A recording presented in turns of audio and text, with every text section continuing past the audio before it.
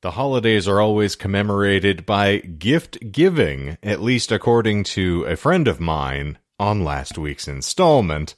And so I, too, have elected to give the gift of hatred for all of you. Yes! That's all I ever want. Enmity is pouring out of my eyes, pores, etc. Yeah, you should get that checked on, like, out of looked at. other orifices, it's nothing but love. I was told that it was much like, another unnamed individual in Gethsemane, that my hatred is just counterbalancing the other suffering done for all of ye. Oh, so you're like almost suffering for our sins of sorts. No. Oh, okay, cool. I'm just suffering for idiocy. It's different. Oh, so you're suffering because other people are sins. Got it. Yes, absolutely. Okay. I'm suffering listening to this exchange. Most people I can suffer when they hear understand. me speak, so it's Uh-huh. it's not off kilter. Yes, and speaking of interminably bad intros, I will say, by the eternal, behold, it's the Disinformed Podcast. I'm Shane. And I'm Michael. And Michael. One day we'll fall back into sync. God, I don't think I'm going to make it through this night, friends. This is going to be good for me. This is the longest Crucify night. me, baby. I feel like, the bleeding has yet to stop, so we'll just let it continue. But in the grand state of all things, we're going to push through the pain here, much like you all at the holidays when you unbuckle the belt a little at the table so you can get another piece of, pie down. And so we're going to continue in the commemoration of a discussion of the holidays, because for the unfamiliar amongst you, what we usually do here is we like to talk about random esoterica, and in the course of doing so, lie about it. It is delightful almost every time.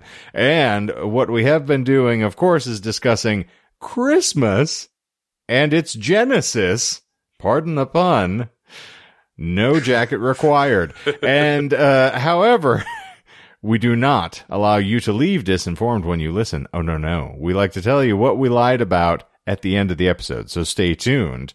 And we had a lot of lies last week. 4, in fact, but I'm only given half credit for at least 2 of those. Yeah, the first one there, that number lie was no good. Yeah, but I did yeah, like I it when think he we're put both. the moss back in Christmas and went with the conquistador lie. That was not bad. Well, thank you. I appreciate it. Christ Mas. Live Christ Mas. So just give me some nacho cheese, apparently, and I'll Sacrilegious. That actually sounds really good. I want some Taco Bell right now. Christ chose. Ugh. Anyway. Okay. So. It's a thorny intro, Michael, but we survived. Yes. And our intros are the gift that keeps on giving. And speaking of giving, there are 2 lies in this part 2. Oh, we're really going to be working for our milk this time. Oh, yes. In our last episode, we talked about the history of Christmas by not talking about the history of Christmas, by talking about winter solstice and cultures that celebrate it. We got some teasers in the form of several holidays, which had some influence on Christmas. We learned a little about Hanukkah and Yule and a good amount about Saturnalia. Damn it.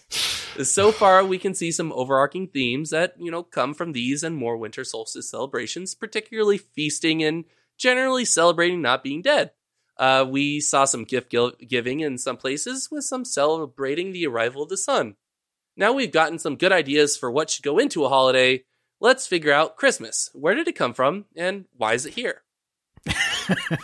Almost did it again. Yes, I saw it in your eyes, and I was like, here it comes. This is one of those times where I wish I had an abundance of information to pour through, where there is an explicit record of the first Christmas, but alas, history of those on the outskirts of the Roman Empire don't have all the available methods that the Romans themselves had. The first Christmas was 2022 years ago, when our Lord and Savior arrived on this planet, Ramen. Anyway, well, to be honest, we don't know which days, but because this is actually something we're going to talk about. Well, yeah, technically is, good old, March birth?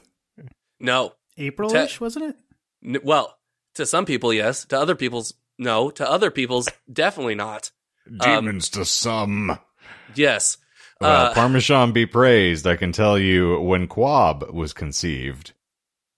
And that was? In my oven at 350 with a nice marinara. I was going to say 1492 by a gentleman named Chef Boyardi. That's what I want to hear. And booty. Ooh. Yar. Since there are gaps in the record and Ooh. plenty of historians and theologians who love nothing more than to debate with each other, we have plenty of hypotheses for the, since you already made this pun, genesis of Christmas. Yeah. Before we get to all these great theories, I just want to make sure everyone is on the same page as to what Christmas is supposed to celebrate. Like the actual Christmas celebration, not what we as, a secular culture do today. Or consumers. For those who have been blissfully ignorant of the holiday of Christmas, and that is incredibly impressive if you live in the U.S., Christmas is an annual festival commemorating the birth of Jesus Christ, an important figure in Christianity. To be very, very brief. An important figure, not... Unimportant figure. Notable, in fact, I find. Some could say it's named after him, but, Some could say... that's a bit presumptuous, though. To be very, very brief, Jesus Christ was an alleged carpenter turned prophet who had some very interesting things to say about those in power, whether through wealth or through other means. A pretty chill dude for the most part. He's not as big as, Chris North or something like that. That's why it's called Christians and not Christians. I gotcha. Yeah, exactly. Yeah, see? notable, You already know. Yeah.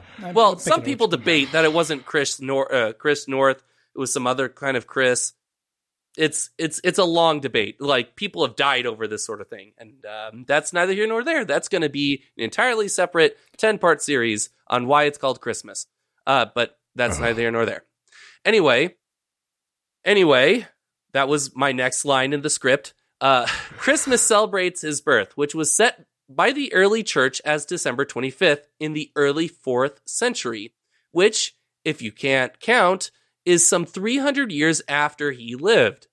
Records from that era are scant, as I mentioned earlier. The earliest records of people who remembered and celebrated Jesus' birth come from the 2nd century, still a good 100 or so years after his existence. You mean to tell me that the Bible is bullshit? I mean to say everything after the Bible was not sufficiently recorded, and I mean, yes, okay, yeah, it's all bullshit, but I didn't want to get into that. I was trying to avoid that and be family friendly. Well, every time I think about the Bible, I just think of those glorious cat videos of just, Dear Diary. I mean... Today the Lord walked amongst the unwashed and suddenly manifested fishes out of the back of his pants. I was wondering where that was going. Was he carrying those the whole time? We don't know. Apparently, he's a magician. But not that kind of magician that we'd have to burn because we're against magicians, except for him, but he's cool. And I'm over here being forced into celibacy. I could have been knee-deep in shepherd's daughters. I thought you were going to say knee-deep in fish. Another part of the chronograph of 354, which I brought up last episode, recorded a Christmas celebration that took place in Rome 8 days before the calends of January 336, which, for all those not counting, would have been on December 25th. Calends, for those not aware, is the first day of the month. So the calends of January would be January 1st. Don't know why it was specified that way, but it was specified that way. Mm-hmm. So Christmas took place December 25th, meaning that at some point in about the 300 years between Jesus' death and this Christmas celebration, people decided to celebrate Christmas on the 25th of December. Were they on the modern calendar back then, or were they still on the... I translated everything. I see. Like, Okay. yeah. I don't remember exactly. It's like January 7th or something like that, I think. Well, that's what some people presume. That's what it translates. if you're translating it one way, it goes another way, and then it goes another way. There's, again, this alone took me a good couple of hours to try and discern what the hell was going on. And even then, I'm still presenting this as a debate because people just don't know how to translate things because the records are so scant for early Christians at the time. I mean, people still believe that like there was a massive sort of there was a lot of literature that was written at the time of early Christians being persecuted, but a lot of it was fiction written kind of like as a victim, sort of like, oh, woe is us, because we're always in, gladiatorial things. Whereas we aren't really sure how many people were actually just thrown into the ring because they were Christian. So it's you're like giving us the dates here. None of these are going to be lies, right? Because I now know that you have affinity for calendar lies. And so I just wanted to make sure when you say January or December 25th, you don't come back later and be like, well, actually, it was a Gregorian calendar, and it turns out it was January 4th. Lie number one. No, I wouldn't. I can get pedantic, but I don't feel like I was about to say, Dan Brown, let's move away from whether or not people are just making up history and blowing people's minds off the onset. I'm like, I don't feel like I would get that pedantic, but we are 2 steps away from being the opening sequence of Snatch, where they're walking in to rob the bank and extolling the virtues of the supposed scholars mistranslated the Hebrew word for young woman into the English word for virgin, and then note, behold, the virgin did give birth to a son. We're going to get into that. So I hope you guys are ready for some theological discussion. Don't worry. It's going to be way less. I'm never ready for theological discussion, Michael. Well, it's not really super detailed theological discussion. There's only 3 major hypotheses on why the date of December 25th was chosen, and they're pretty straightforward. Okay. You don't discuss this sort of hair fashions, the Christ war, how the wise men were clad, As much as I would say that this probably, there are probably debates that are centered around that stuff, I did not want to get too deep into the weeds with that, or else this would have been a long series that I wouldn't want to deal with. Based on some of our history, I imagine you were going to give us the full backstory of all the wise men, how they met. No. There are a couple of names that are mentioned, but it's mainly saying, like, you might know this person. If you don't, cool, doesn't matter, moving on. So people like St. Augustine, or Augustine. No, Augustine. I think it's Augustine. Or Augustine, either way. Give your preference. The first hypothesis, aptly named the calculation hypothesis, in part because theologians are big math nerds and like to obsessively calculate dates based on vague statements in the Bible, like you were just saying. Get your red yard out, everyone, because we're going on an adventure.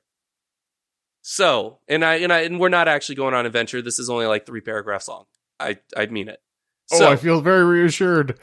So, follow the logic. I took something that was like 10 paragraphs and shortened it down a lot. For those of you who aren't counting. Okay. So, in order to be born, you need to be conceived. Correct? Depending upon who you ask. We're starting on very basic premises here. Okay. So, is it basic? I mean, that's kind of the whole foundation of Christianity, right? I did not get too much into the detail of the Arian controversy, but we are talking about that later. But I mean, are we also going to get philosophical of like what came first, the chicken or the egg? I can't imagine myself being at all omelet, okay? Exactly. Whether it's a chicken or an egg. One hand clapping. I don't want to. Yeah, exactly. All right, so you got to get conceived. So for Jesus to be born on December 25th, he needed to be conceived. The official term is the Annunciation, which I found incredible because I can't enunciate to save my life. He had to be conceived on March 25th, right? 9 months to the day, because that's how conception works. And all that. Closer to 10 months, I think, normally. No, it's 9 months. According to them, it's 9 months. Exactly to the day. I was going to say, okay? Sorry. No, it's 9 months. I was like, Furthermore, also, gestation's just a roll of the dice, friends. Yeah, exactly. Life's 9 a months lottery. to the day. To the exact minute. Okay. So, how do we know that? How do we know that Gabriel told Mary she's now pregnant with God's child on March 25th? Simple. Because that's the day Jesus died, aka the Passion of Jesus Christ, and no, not the one directed by Mel Gibson. Follow the logic. How do we know the Passion occurred on March 25th? Right? I almost said March 25th of March. How do we know the Passion occurred on the 25th of March? Well, because at the time, early Christians celebrated Jesus' life on a date considered equivalent to the day before Passover, which would coincide with March 25th. All major events, including the Passion, were celebrated on this day. Paul mentions Passover in his letter to the Corinthians, which then this guy who died in 220, I didn't even, Tertullian or whatever, then calculates the date of the Passion to be March 25th, which means Jesus was born on December 25th, right? Did that make sense? Since Jesus died on March 25th, and since he was a great man, it was a traditional Jewish belief that great men were born and died on the same day. So that means because he died on the 25th of March, he was conceived on the 25th of March, which meant that he would have been born on December 25th. Wait, I'm sorry. So they believe that great men are born and die on the same day, but yes. We're defining not born conceived. by conceived. Yes. Okay. Yes. Okay, yeah, no, that does not make sense. Yes, I know. Okay. I know. All right. Yes, I know. Again, bullshit. Unfortunately, people think this is a legitimate hypothesis. Or a podcast. Yes. Okay, so that was it. That was the hypothesis, right? Okay. He died there because of that he was conceived, because of that he was born on December 25th. His life has an incredible sense of symmetry, yes. And speaking of symmetry, the second hypothesis,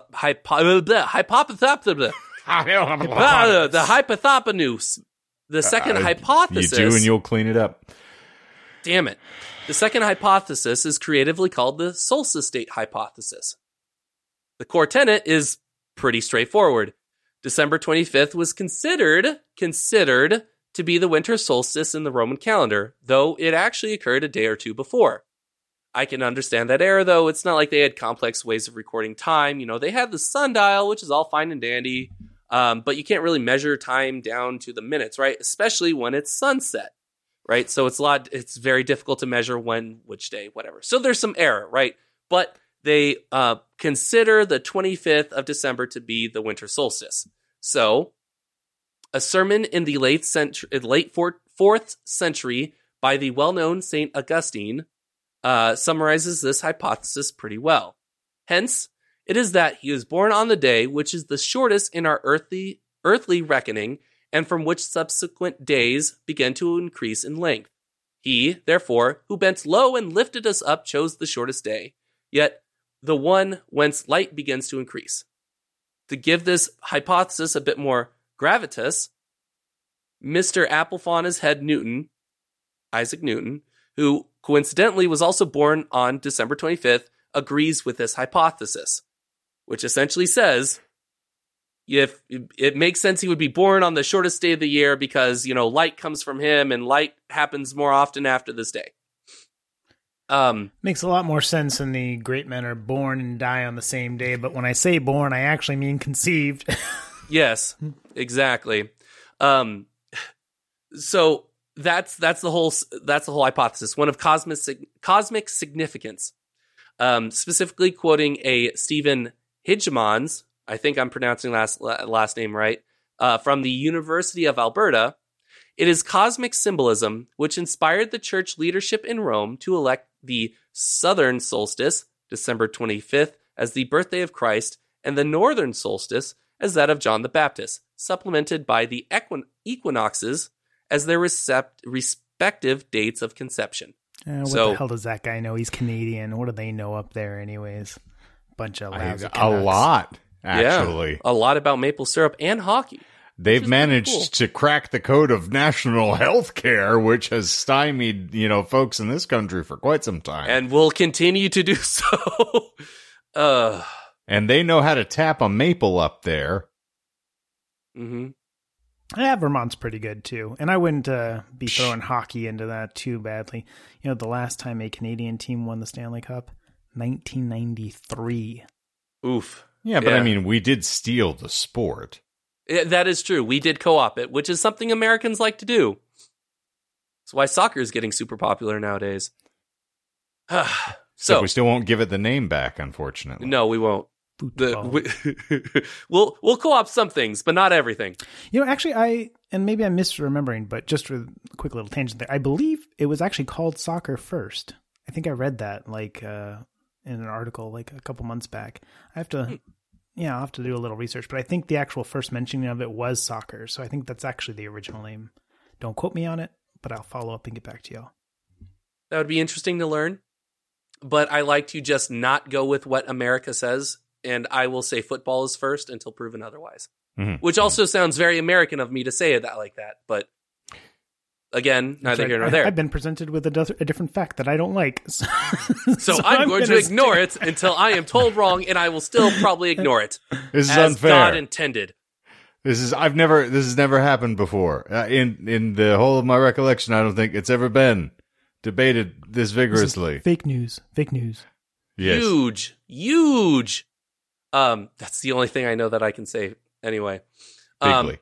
So the third hypothesis, this is the hypothesis that I had assumed was already proven, but people still debate and compare it to the likes of the solstice date hypothesis and the calculation hypothesis, which I just have to preemptively jump in and say, is this third hypothesis bullshit? No, it is true. Okay. Yeah, it's the history of religions hypothesis. Posits that the early church selected the December 25th date to appropriate festivities held. Appropriate. I got too excited. To appropriate festivities held by Romans. However, it was not Saturnalia, but rather a specific celebration connected to a Roman god named Sol Invictus, meaning unconquered sun, or simply known as Helios. The worship and subsequently the celebration around Helios, called Dies Natalis Solis Invicti, started with the Roman Emperor Aurelian in 274, which was recorded in that chronograph of 354. This hypothesis goes far back as well, but gained more popularity as the years went by. We have an explicit mention of this theory in an annotation added to a manuscript by a 12th century Syrian bishop, which wrote, quote, "It was a custom of the pagans to celebrate on the 25th of December the birthday of the sun, at which they kindled light in token of festivity. In these solemnites and revelries, the Christians also took part. Accordingly, when the doctors of the church perceived that the Christians had a leaning to this festival, they took counsel and resolved that the true nativity should be solemnized on that day." So this is pretty much the idea, is that Christians just co-opted other festivities and said, you know what, we're going to have our own on that day as well. Isn't that a little bit like the second hypothesis, though, where they're co-opting the winter solstice? No, they're saying it's the winter solstice because he's important and the winter solstice is important. I see. Gotcha. Mm-hmm. Okay. Which I could have just said that. They chose that day because it's important. And this is saying they just want it to be more palatable for anybody who wants to celebrate, because they're used to celebrating at this point. So let's not complicate it by doing the actual date. Let's just do this date. Exactly. Who cares who we're toasting so long as we got an excuse to get drunk? Yeah, exactly. Let's toast Jesus. Yes, Jesus. Allah Buddha, I love you all. Mm-hmm. It's like St. Patrick's Day in the United States. Mm-hmm. Who cares why we're drinking? We're drinking. This is where we have another debate, because historians love to bait literally everything.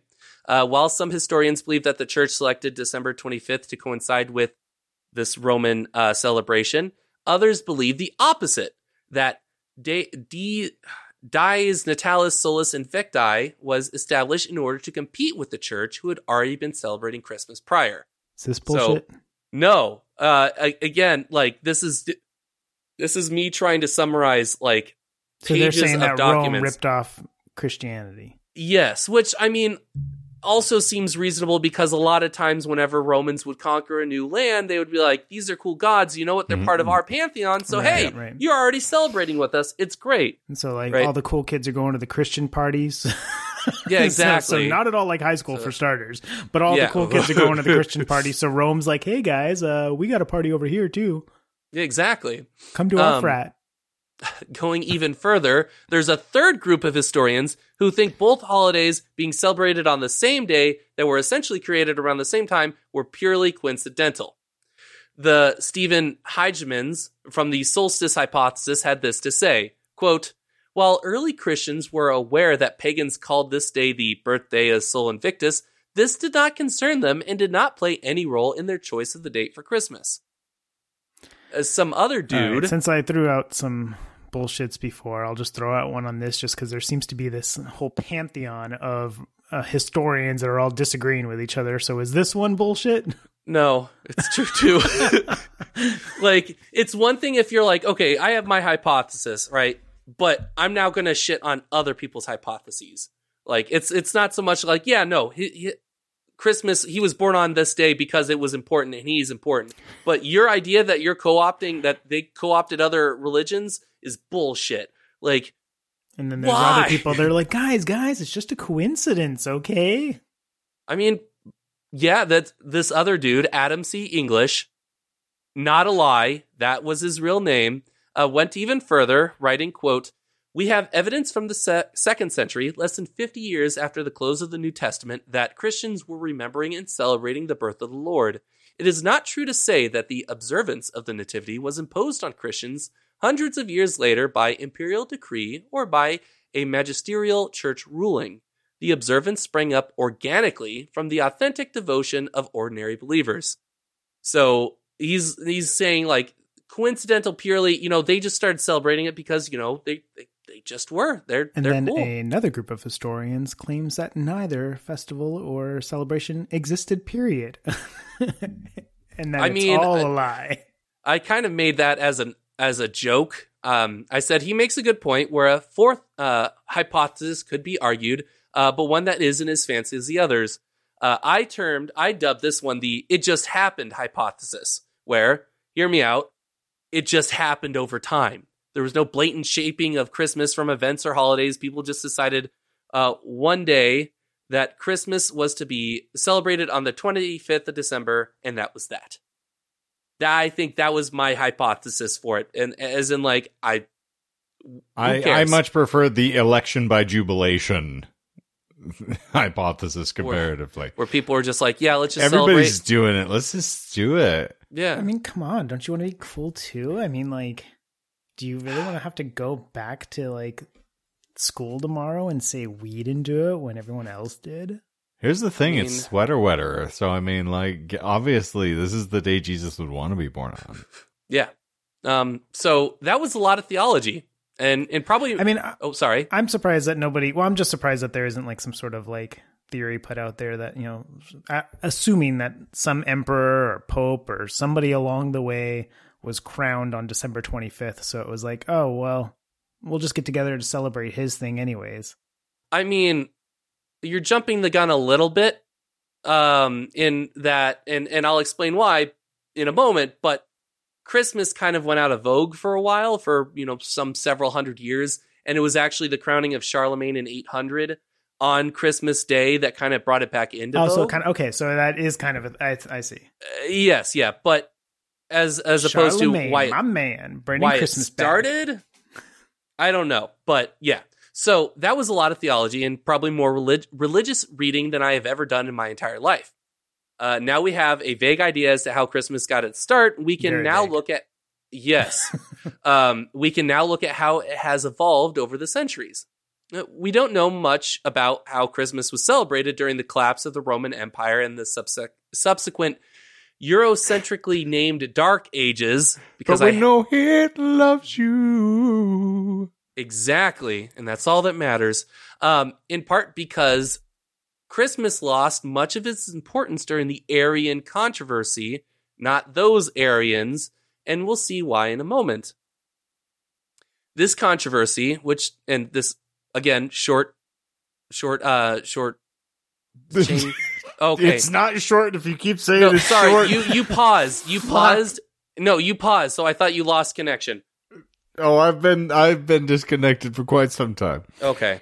I mean, internet connection. Anyway, so this controversy, which led to such important events in early church history, like the First Council of Nicaea in 325, the First Council of Constantinople in 381, is absolutely fascinating because it is a perfect example of how early Christians loved to debate and argue about every little detail. However, much of this debate does not involve Christmas, and so this period of sweet, juicy content will have to be put away, stored for another rainy day. Now, it wasn't Constantinople. No, yeah, no. It was Istanbul. No, it was not Istanbul. They didn't learn the lesson from the Turks. And it's nobody's business but the Turks. So, the Turks were still in Central Asia. They hadn't even migrated over yet, so they don't have anything to worry about here. And that's why we have turkey for Christmas dinner. Again, you keep jumping the gun on things.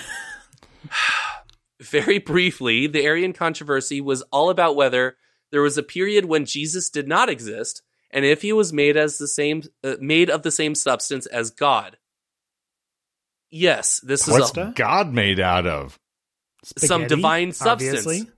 That literally their words.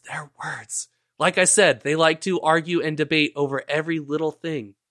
And I don't understand it. Okay, this is in that 300s something? Yes. Okay, gotcha. Yeah, when they're like, we still need to get everything down pat for some bizarre reason. So, Arius, a priest from the Roman North African region of Cyrenaica, who started this whole debacle, started throwing around the following logical argument.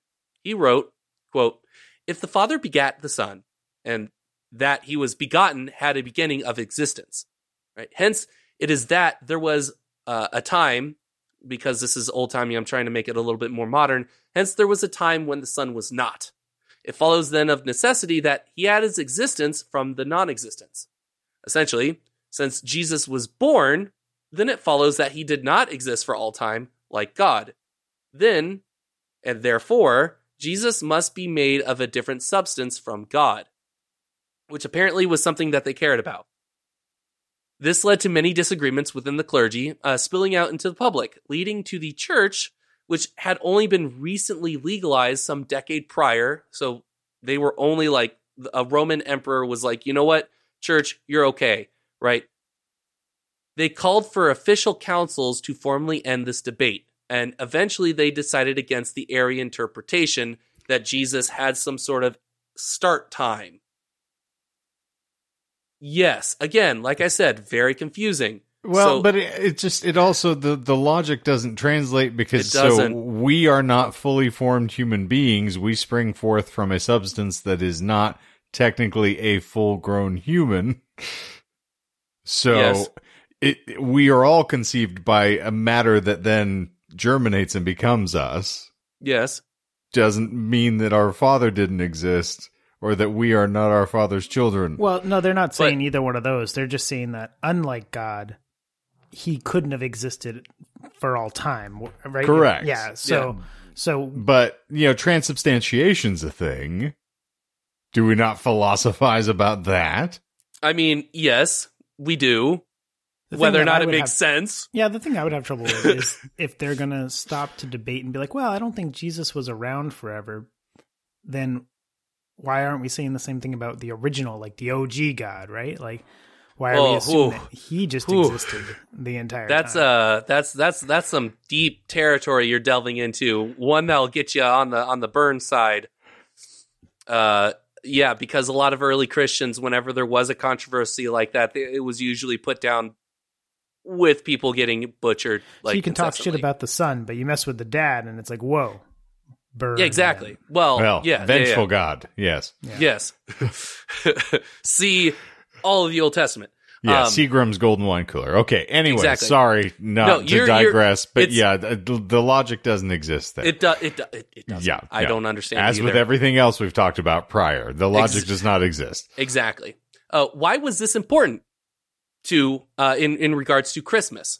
Well, Christmas was all about celebrating the birth of Jesus, and considering how there was a whole debate on his type of existence and whether he was made of the same substance as God or not, it led people to put Christmas on the back burner for a couple of centuries, all the way up to, like I said, when Charlemagne was crowned the Emperor of the Romans on Christmas Day 800.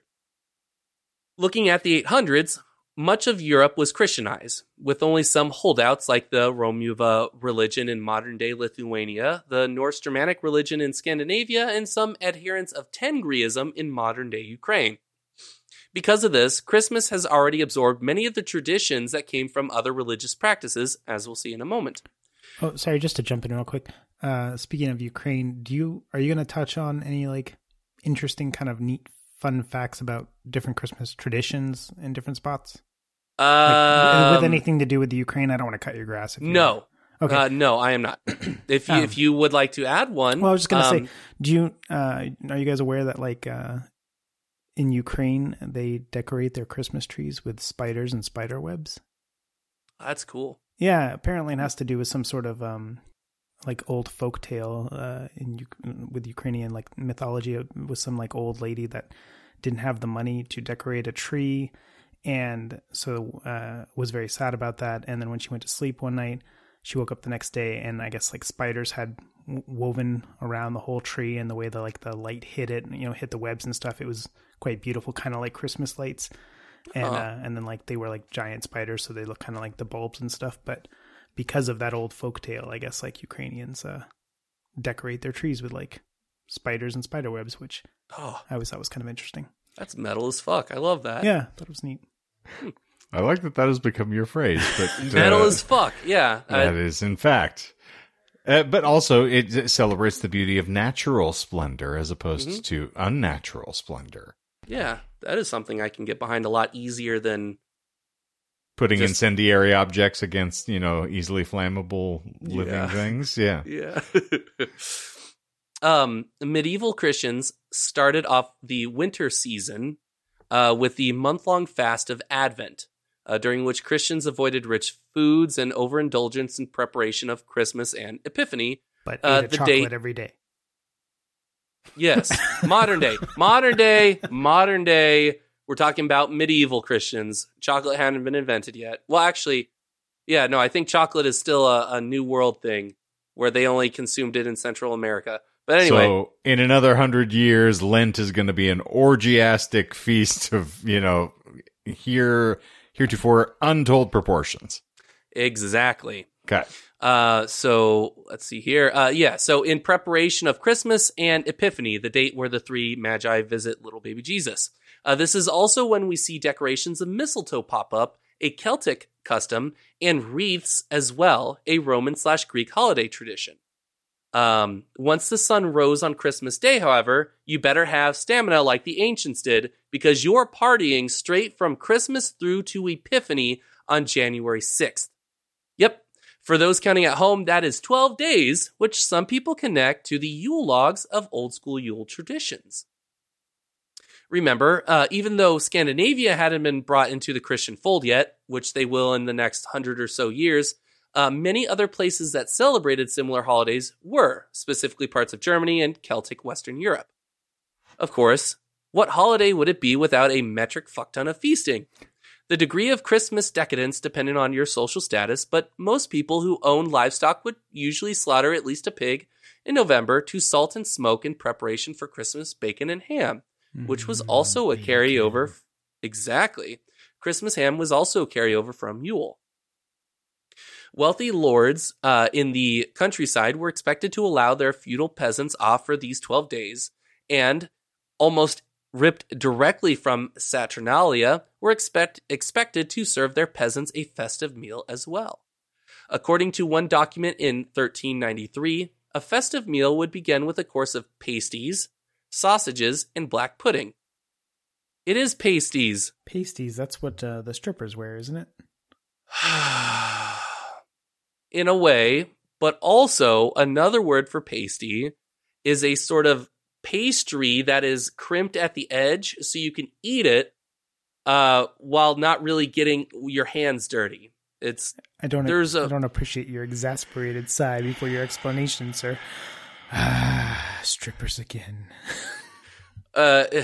It's only because anytime there's a restaurant in nearby called Cornish Pasty, and I get annoyed whenever people call it Cornish pastry, or when someone mentions pasty, they immediately think of it's pronounced pasty. Oh, whatever. Hell, Michael. Whatever. That's why I'm sitting here this whole time is like, no, it's pasty. It is pasty. Sorry, and maybe I'm wrong. It's been a long time, but It is pasty for the stripper, right? Yes, it is pasty. Yes, it is. Okay. That's why I was exasperated when he said it. And now we're 3 minutes gone. Okay. Anyway, this festive meal would begin with a course of that thing. The thing. Sausages and black pudding.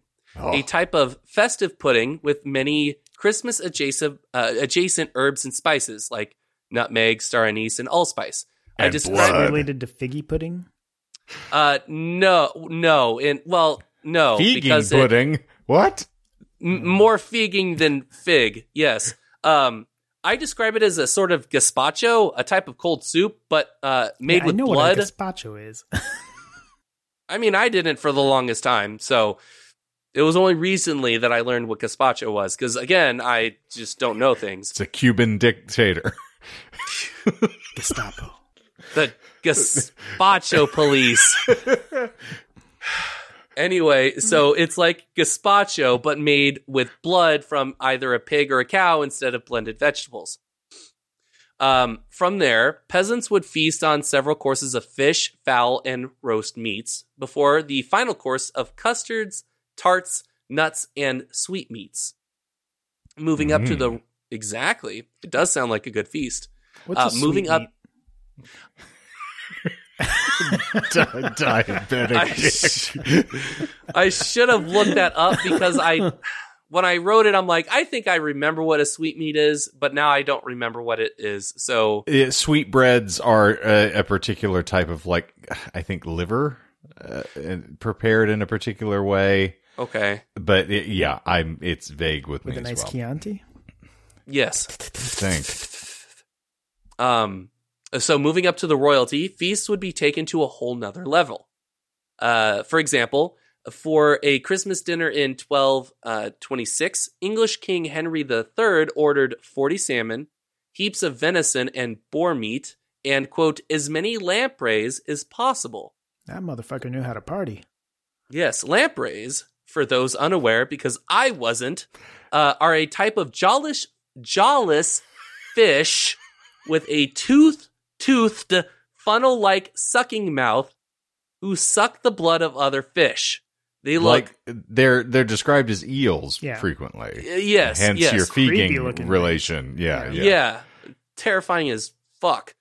King Richard II of apparently so. Michael's, the quotes for this episode and this run is going to be everything ... as fuck. Yeah. Yes. That's just how I feel today. Okay. All right. King Richard II of England also hosted a feast in 1377 at which 28 oxen and 300 sheep were eaten. What a dick. Yeah, exactly. The dickest of them all. Or, well, I think maybe Richard III, that's the Lionheart one. Maybe he was more of a dick. He's a big dick. No. Mm-hmm. I've only mentioned food, but trust me, these people drank. While commoners stuck with ales and spiced ciders, lords and ladies alike drank wine by the ton. Literally. I'm not joking. In 1 year, our Henry III ordered 60 tons of wine, with 1 ton being equal to about 1,300 bottles. 1,272 to be exact.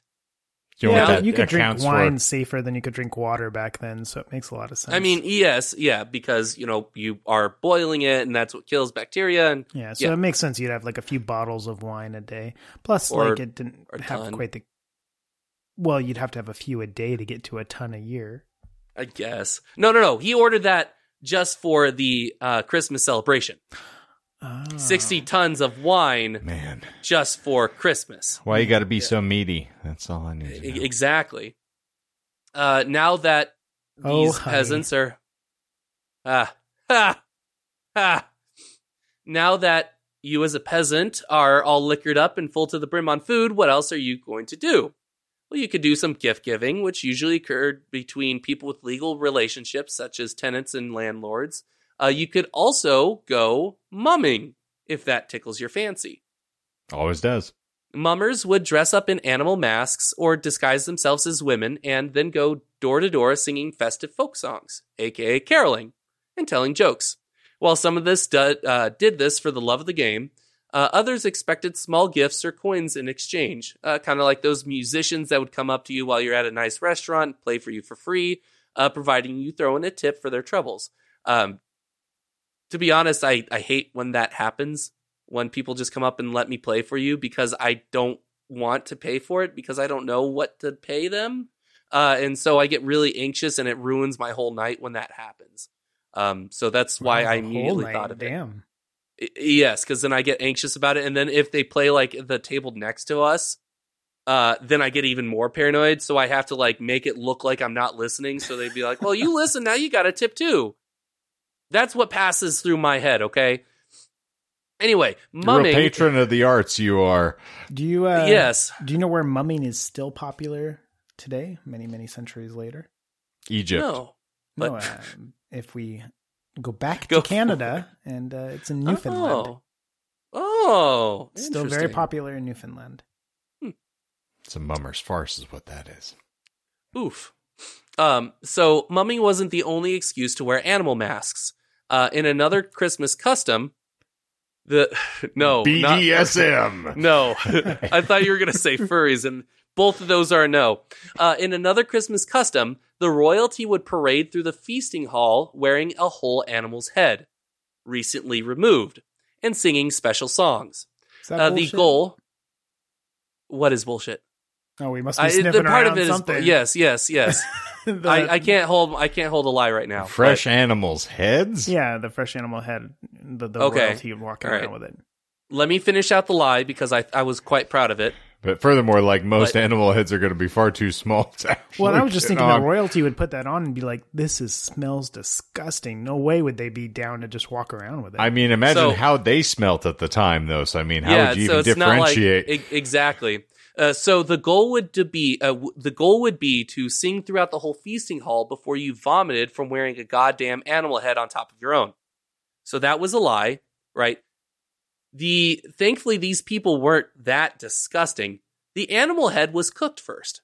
They still wore jellies. The animal head, but it was cooked and presumably drained of its fluids. Well, so then it goes from smelling disgusting to smelling delicious. I would happily parade around with a turkey on my head. Yeah. Someone's enjoying some head cheese over here then. The typical head of choice was boar. So to answer your question about what fit on people's heads. I mean, boar's head is fun. Mm-hmm. Well, great cheese. Royalty are pig-headed. Oh, haha! But as the years progressed, more and more people wore wooden boar heads instead of the traditional old school way of actual boar heads. In the middle of the 12-day party was my favorite event, the Feast of Fools, for I am one, held on January 1st, in which priests, deacons. Assholes. Held on January 1st, in which priests, deacons, and other church officials were given license to act like fools. Role reversals were popular, in which the lonely subdeacons delivered sermons, for example. Nowadays, there's so much paperwork to get the license. Such a pain in the ass to be a fool these days. Exactly. That's why you only do a sub. You only become a sub, not a dom deacon. I mean, some people did it and became president. Also true. However, like all good things, there are always detractors. One such fuddy-duddy wrote in the 15th century, quote, "Priests and clerks may be seen wearing masks and monstrous visages at all hours of office. They dance in the choir dressed as women, panders, and minstrels. They sing wanton songs. They eat black puddings. While the celebrant is saying mass, they play at dice. They run and leap through the church without a blush at their own shame." Unquote. The 12th night, the night of January 5th, was a celebration all on its own. It represented the culmination of the previous 12 days of merrymaking and mischief, so much so that Shakespeare's famous comedy, Twelfth Night, was pretty much written to be performed on this night. The main difference came from the centerpiece of the feast for the night, a massive bean cake, a rich fruit-filled cake in which a tiny dried bean was hidden. A historian by the name of Anne Lawrence Mathers noted, quote, Whoever got the slice of cake had with the bean in it was king for the night and could give people silly penalties, which they had to obey. Another term for this king was the Lord of Misrule, an obvious callback to the king of Saturnalia of ancient Roman times. This Lord of Misrule had the power to upend social hierarchies and demand embarrassing tasks from authority figures like parents, schoolmasters, and lords. As the 12th night would come to a close, people all over would switch gears to celebrate the next holiday, Epiphany, a holiday somewhat different from Christmas and as such will leave alone, especially because how Epiphany is celebrated varies wildly depending on where you live. Thus, with the last revelers passing out drunk in the pig pens and most of us have done at one point or another, we end our part 2 of the history of Christmas. Bored beyond belief. Exactly. In part 3, we'll see how this amazing 12-day-long festival transformed into the commercialized gift-giving extravaganza we all know and tolerate. Always Coca-Cola. Exactly. So, well, some bores are more equal than others. Exactly. All right. Any stabs at that last lie that you guys did not get? I mean, there are so many opportunities for one lie. Mm-hmm. The question was kind of goes off you guys' usual thing, but out of curiosity, of the 2 lies, was the lie we caught the first or the second lie? I feel like that is okay to answer, and it is the second lie. I'll allow it. Oh, geez. Yeah. Well, then I have no idea, because it was like, well, in that case, yeah, because like I can remember the last little bit since the lie, but I already threw out kind of guesses as we went, so I have no idea where it would be buried in that. That's understandable. I can even tell you that it was not in any consideration of the hypotheses, because those were just crazy as is. I did not feel it necessary to add lies to that. Thanks. Yeah. Well, you got anything, Lord. Shane? No. The well's run dry on this. All right. So the first lie of the episode was the black pudding, where I mentioned that it was a festive pudding with many Christmas-adjacent herbs and spices made with blood. Black pudding, strangely enough, is a type of blood sausage made with a large amount of cereal, usually oats or barley. Now, you're probably not going to believe me. I was like, the black pudding had to have been fake. Yeah, I was wondering. And then I was like, talked about figgy pudding, because I mentioned figgy pudding, and then you elaborated on what black pudding was. And it was because the only recollection I have is that blood is involved. And then I just completely disregarded the remainder. But I was like, that was the only little synaptic firing that I had. So I give myself no credit for it at all, but it's just peculiar. Mm-hmm. Yeah, we were close. We were hinting around it because we even stopped to have a little conversation about it. And so sniffing around, but swing and a miss. So the reason why it is called pudding, the word pudding is believed to derive from the French word boudin, originally from the Latin botellus, meaning small sausage. Because I was curious as well, because black sausage is mentioned in Harry Potter, and that was like one of the weirdest things that I like, what the hell is black pudding? Suddenly my high school nickname makes a lot more sense to me. Oh no. They called me the Great Boudini, and I had no idea why, but this completely makes sense now. Well, putting it where it don't belong. Well, I am elated to say that we are working our way towards the climax of this particular saga, if you will. Mm-hmm. And a climax, unfortunately, something Joseph of Arimathea did not purportedly enjoy, from my understanding, and perhaps we'll illuminate that for you. But Mary, however, was a carpenter's dream, flat as a board and easy to nail. So, we're any more sacrilege I can throw in before we get through the end of this episode. But perfect. As per usual, we are delighted to have all of you here. And if you have not already, I would politely ask that perhaps you subscribe, because it's a marvelous thing to do. It ensures that you get more of this great content winging your way without any thought or, precipitation, which really helps us because it means you might just forget to, unsubscribe. But beyond that, of course, there is a link in the show notes that will take you to all of our relevant or irrelevant socials, depending upon your perspective. So you can go engage with us there. And as always, on your preferred podcast provider app, we might ask that you rate and review because we would love to hear from you. With all of that said, we are going to tie this thing up with a glorious little bow. And I will say that for the Disinformed podcast this week, I'm Shane. And I'm Michael. I'm Michael. And zippity zoop, we're out of here.